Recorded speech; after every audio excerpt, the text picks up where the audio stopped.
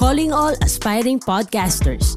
This is your sign to start your own podcast because we have just the right tool for you. Before we started podcasting, we really thought that everything would be such a hassle, especially the editing. But we've found the best and most convenient all-around podcast tool out there. Podmachine! Podmachine will take care of your podcasting needs from audio production, design, marketing, and growth support. All you have to do is sit back, relax, and keep creating great content that sounds professional. It's time for you to start sounding like a pro with Podmachine today. Sign up and get a free episode trial. Once you're convinced of how good it can be, you can start for as low as $49.99 for 4 episodes in a month. But wait, there's more. If you use our code Courtroom, that's COURTROOM, you get 1 free episode credit upon subscribing. Let Podmachine do their editing magic so you can focus on the fun stuff and sound like a pro. Visit podmachine.com and sign up. What's up? Welcome to the Courtroom. I am Theo. And I'm Oj. And in this podcast, we tell stories about people's life, liberty, and property. Ikwentuhan namin kayo about court rulings in a way that will make you understand jurisprudence like a 9-year-old. All persons before the Honorable Supreme Court of the Philippines shall give message for the court now present. So join us as we delve into true crime, political controversies, and all things tare de chismis every week. Oj, have you ever find yourself in a love arrow? Ha? Ano yun? Baka you mean love triangle. Confused ka ba sa shapes mo? Sira, alam ko difference ng arrow sa triangle, no? Excuse me. Love arrow talaga. Love triangle kasi, di ba, pag kunyari si A may gusto kay B, tapos si B may gusto kay C, tapos si C may gusto kay A. Ganun. Hindi ba yun love circle? Joke lang. Kala mo ko hindi pa uso. O tapos, ano naman yung love arrow mo? Arrow, kasi like 2 ends meet at one point. So parang si A at saka si B, pareho sila may gusto kay C. Gets? Oh, so sino ka dun sa mga letters na yun? Wala. Tamang hinala ka. Pero etong kwento natin ngayon, swak sa kanila yung love arrow theory ko. So, 2 persons vying for the love of 1 person. Ganun na nga, more on like 2 suitors vying for the love of C. C as in Concepcion. Eh kaso, binasted yung isa. Oh, yun lang. Oo, saklap talaga. Kaya yun, nakawa na lang niya ng halik. Wow. Bad and bold. Bad and bold. Well, di dyan natatapos because that stolen kiss turned into a case of frustrated murder. Oy, naintriga kayo, courtmates, no? Sabi nila, that escalated quickly. Kala nila cute love story. May ligawan. Biglang naging frustrated murder. So join us as we tell the story of a young man who almost ruined his life because of a stolen kiss. This is the case of United States versus Jose P. Laurel. That's right. Jose P. Laurel, the young man who then became the 3rd president of the Philippines.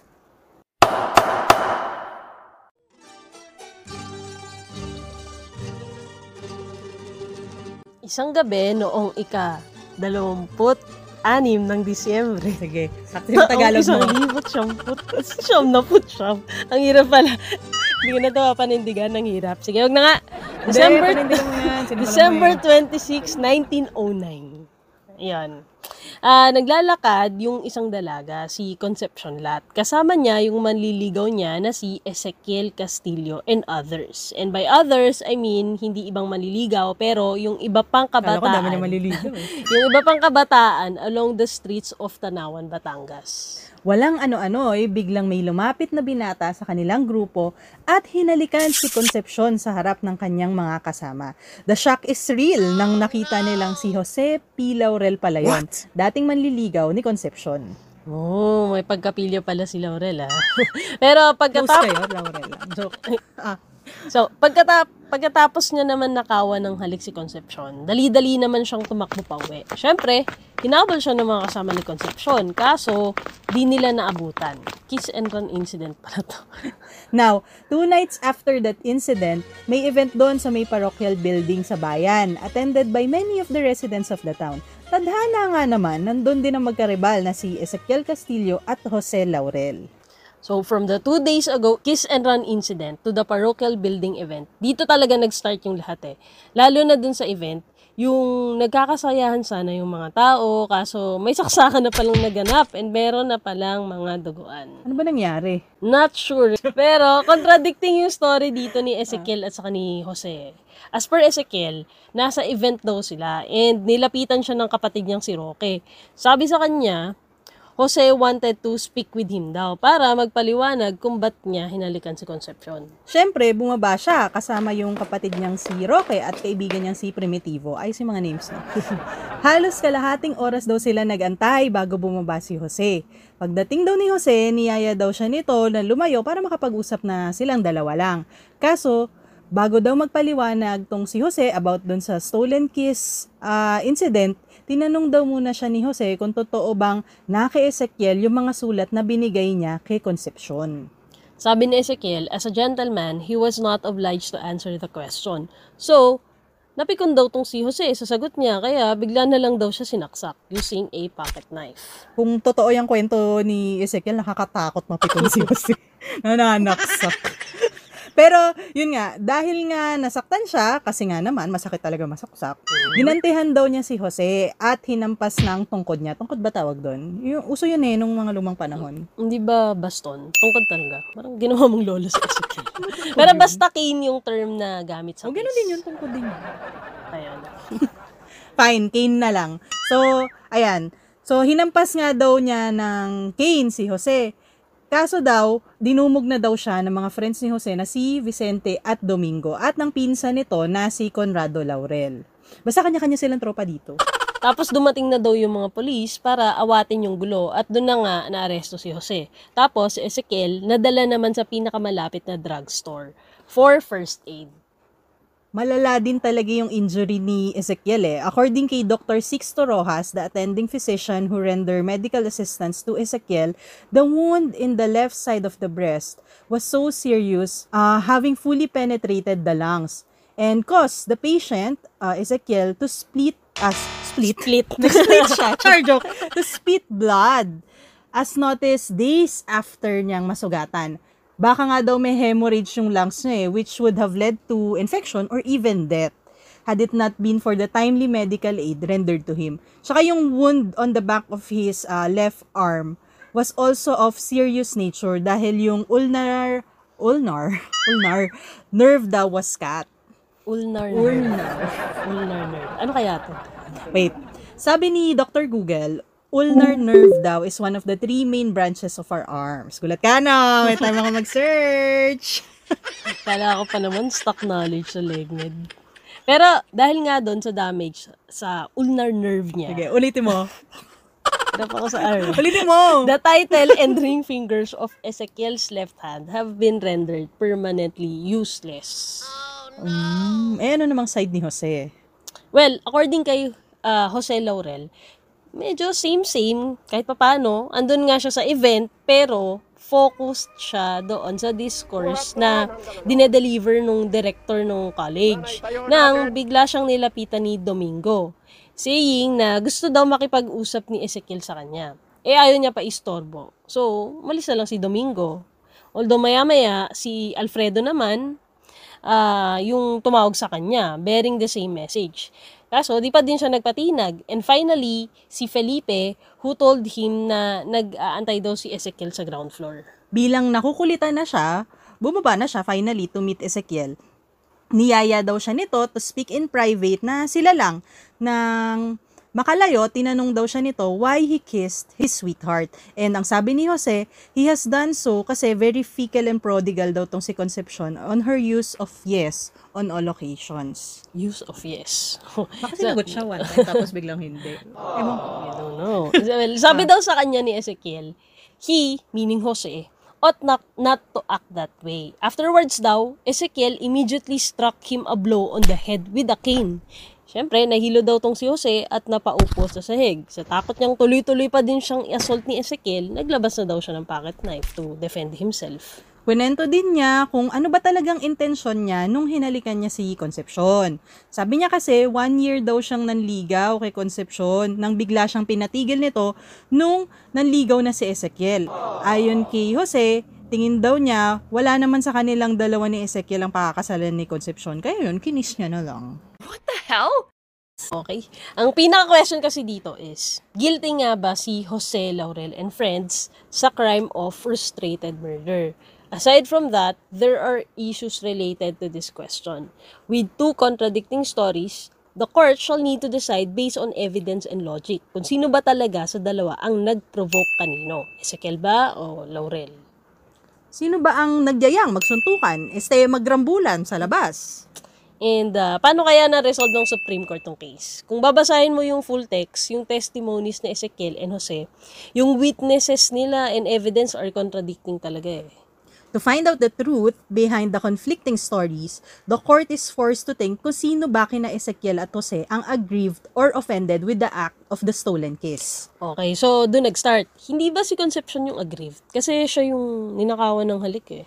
Well, siya din, pero bukod sa kanya, undoubtedly, si Ezekiel yung nadehado. Biruin mo na halikan ng iba yung nililigawan niya sa harap ng mga kakilala niya pa. So, by reasonable construction, it was him who is highly offended at the boldness of Jose, and he's the one na magdedemand syempre ng explanation for that offense. Sabi din ng court, based din sa kwento ni Ezekiel na naghintay siya for almost 30 minutes. Kung siya talaga yung pinatawag ni Jose para kausapin, bakit siya yung nag-aantay, di ba? Mas may sense yung story ni Jose kasi na-rationalize nun yung 30 minutes delay dahil nga dun sa 3 tao pa na pinadala ni Ezekiel para pababain siya. Kaya naman, Ezekiel, being the one seriously affected by the insult to his sweetheart Concepcion, must be held to be the one who brought the encounter between them ni Jose. Okay, so settle na tayo dun sa question. Kung sino ba talaga yung nag-invite to meet whom? Na si Ezekiel nga yung nag-invite kay Jose. Next important question is, which of the two was the first to assault the other? According to the court, medyo may disconnect sa story ni Ezekiel na tinanong lang siya about the letters. Maya-maya biglang sinaksak na siya ni Jose. The court gave more credence sa story ni Jose na kinasama ng loob ni Ezekiel nung tinawag niyang fecal and prodigal si Concepcion. Hence, the conclusion of the court is that the assault was commenced by Ezekiel too, who struck Jose with 2 blows of his cane, slightly injuring him on the head. And syempre, Jose, in self-defense, wounded Ezekiel with a pocket knife. Because of this, the court ruled that Jose Laurel committed no crime. He was exempted from all responsibility since the wounds he inflicted to Ezekiel was attended by the 3 requisites specified in the justifying circumstance of the Penal Code. Ayan, disclaimer since 1912 case to, medyo iba pa yung numbering ng provision sa full text. So, for the purpose of discussion, here on, we will be using the current numbering of the pertinent provisions of the revised penal code. So, ayan, sige, continue. So, yun nga, acquitted daw si Jose kasi he acted on self-defense. Now, self-defense kasi is one of the justifying circumstance stated in the Penal Code or the revised Penal Code. When we say justifying, it means na yung act na nagawa mo does not incur criminal liability. Kasi nga, justified naman that you needed to do such action. According to Article 11 of the Revised Penal Code, may 6 justifying circumstance. Isa na dito ang self-defense or those who act in defense of his person or rights provided that 1. There is unlawful aggression, 2. That there is reasonable necessity of the means employed to prevent or repel it, and 3. There is lack of sufficient provocation on the part of the person defending himself. In this case, Jose's act during the altercation, yung pagsaksak niya kay Ezekiel using a pocket knife, is within the scope of self-defense. Meaning, yung 3 requisites under self-defense are all present. Firstly, kasi nga there was illegal aggression sa part ni Ezekiel Castillo. Ito yung nga yung pinukpok niya twice si Jose sa ulo using his cane. There being a lack of sufficient provocation on the part of Jose Laurel, who, as we have said kanina, did not provoke the fight, nor did he arrange the meet-up. Nananahimik siya sa taas at bigla lang siyang pinatawag ni Ezekiel, di ba? And finally, since Jose only defended himself with a pocket knife against the assault made upon him with a cane, na deadly weapon din naman, so his act of stabbing Ezekiel is but a reasonable means to prevent or repel further injury caused by his attacker. Ibig sabihin, kinailangan talagang gawin ni Jose yung act na yon. Kasi hinahampas na siya eh. Hindi niya ba i-defend yung sarili niya noon? Ikamatay niya pa yun if hindi siya nag-intervene. So, yun. Pati friends and cousin ni Jose were acquitted kasi nga they did not provoke the trouble naman, nor did they take part in the invitation extended to Jose. They only acted in defense of their cousin when they saw that he was being assaulted twice, struck ni Ezekiel pa sa ulo, di ba? So, pinagtanggol lang naman nila. Yes, and as per the Supreme Court, yung action nila is at par with another justifying circumstance provided in the Penal Code, which is defense of a relative. So, defense of a relative at saka self-defense. Yun yung dalawang nabanggit. So, here, in defense of a relative, anyone who acts in defense of the person or rights of his spouse, ascendants, descendants, or legitimate natural or adopted brothers or sisters, or his relatives by affinity in the same degrees and those consanguinity within the fourth civil degree, provided that there is unlawful aggression, reasonable necessity of the means employed to prevent or repel it, and the provocation was given by the person attacked, that the one making defense had no part in. Kaya naman, the judgment was reversed and Jose and his friends and cousin were acquitted. Ito talaga yung mapapasana all ka na lang eh. Ang haba ng buhok ng ate mong girl, ng Concepcion, iba din. Pero naisip ko lang, war freak ng mga maliligaw niya. Kaloka. Kaya nga, na-intrigue tuloy ako dun sa itsura ni Binibining Concepcion lang. Baka naman, nakikinig sa atin yung mga descendants nila ni Ezekiel. Who knows, diba? Malay mo. Sila kaya yung nagkatuluyan. Well, sure. yun na lang. Oh. Pero sure ako na di sila nagkatuluyan ni President Jose P. Laurel. Kasi alam ko si si Pasensya Laurel, yung naging First Lady ng Second Philippine Republic. Eh di, ikaw na magaling sa history. Pero, mabalik tayo. What's your insights on this case, Oj? Alam mo yung butterfly effect? Yung movie ba to? Hindi, pero yung concept that is reflected on that movie, yung tinatawag na butterfly effect kasi, is an underlying principle in chaos theory. Siguro, minus the technicalities, a very simple explanation is yung mere fluttering or flapping daw of a butterfly's wings can cause a typhoon halfway around the world.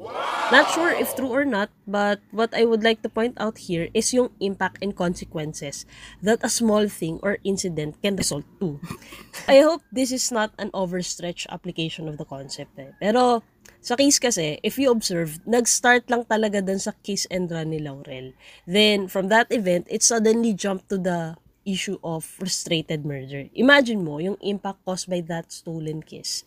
Although I'm not downplaying the said act, less grave lang talaga siya relative to frustrated murder. Pero yun nga, this only shows the vital importance of one's actions, since whatever actions we make will surely result from one thing to another. But perhaps what we can do is at least weigh the consequences of our actions para naman maiwasan natin yung mga gantong butterfly effect. Ako siguro yung takeaway ko from this is how the incident could have robbed President Laurel of a legendary life he's destined to have. Saka in retrospect, if di nasugod sa hospital si Ezekiel, who knows what an act of stealing a kiss could have led to. It could have resulted to the death of a man and him landing in jail. Pero yun nga, he was able to rise above all this by not letting himself be imprisoned by the past mistakes he did. Instead, he used it as a catalyst to do better.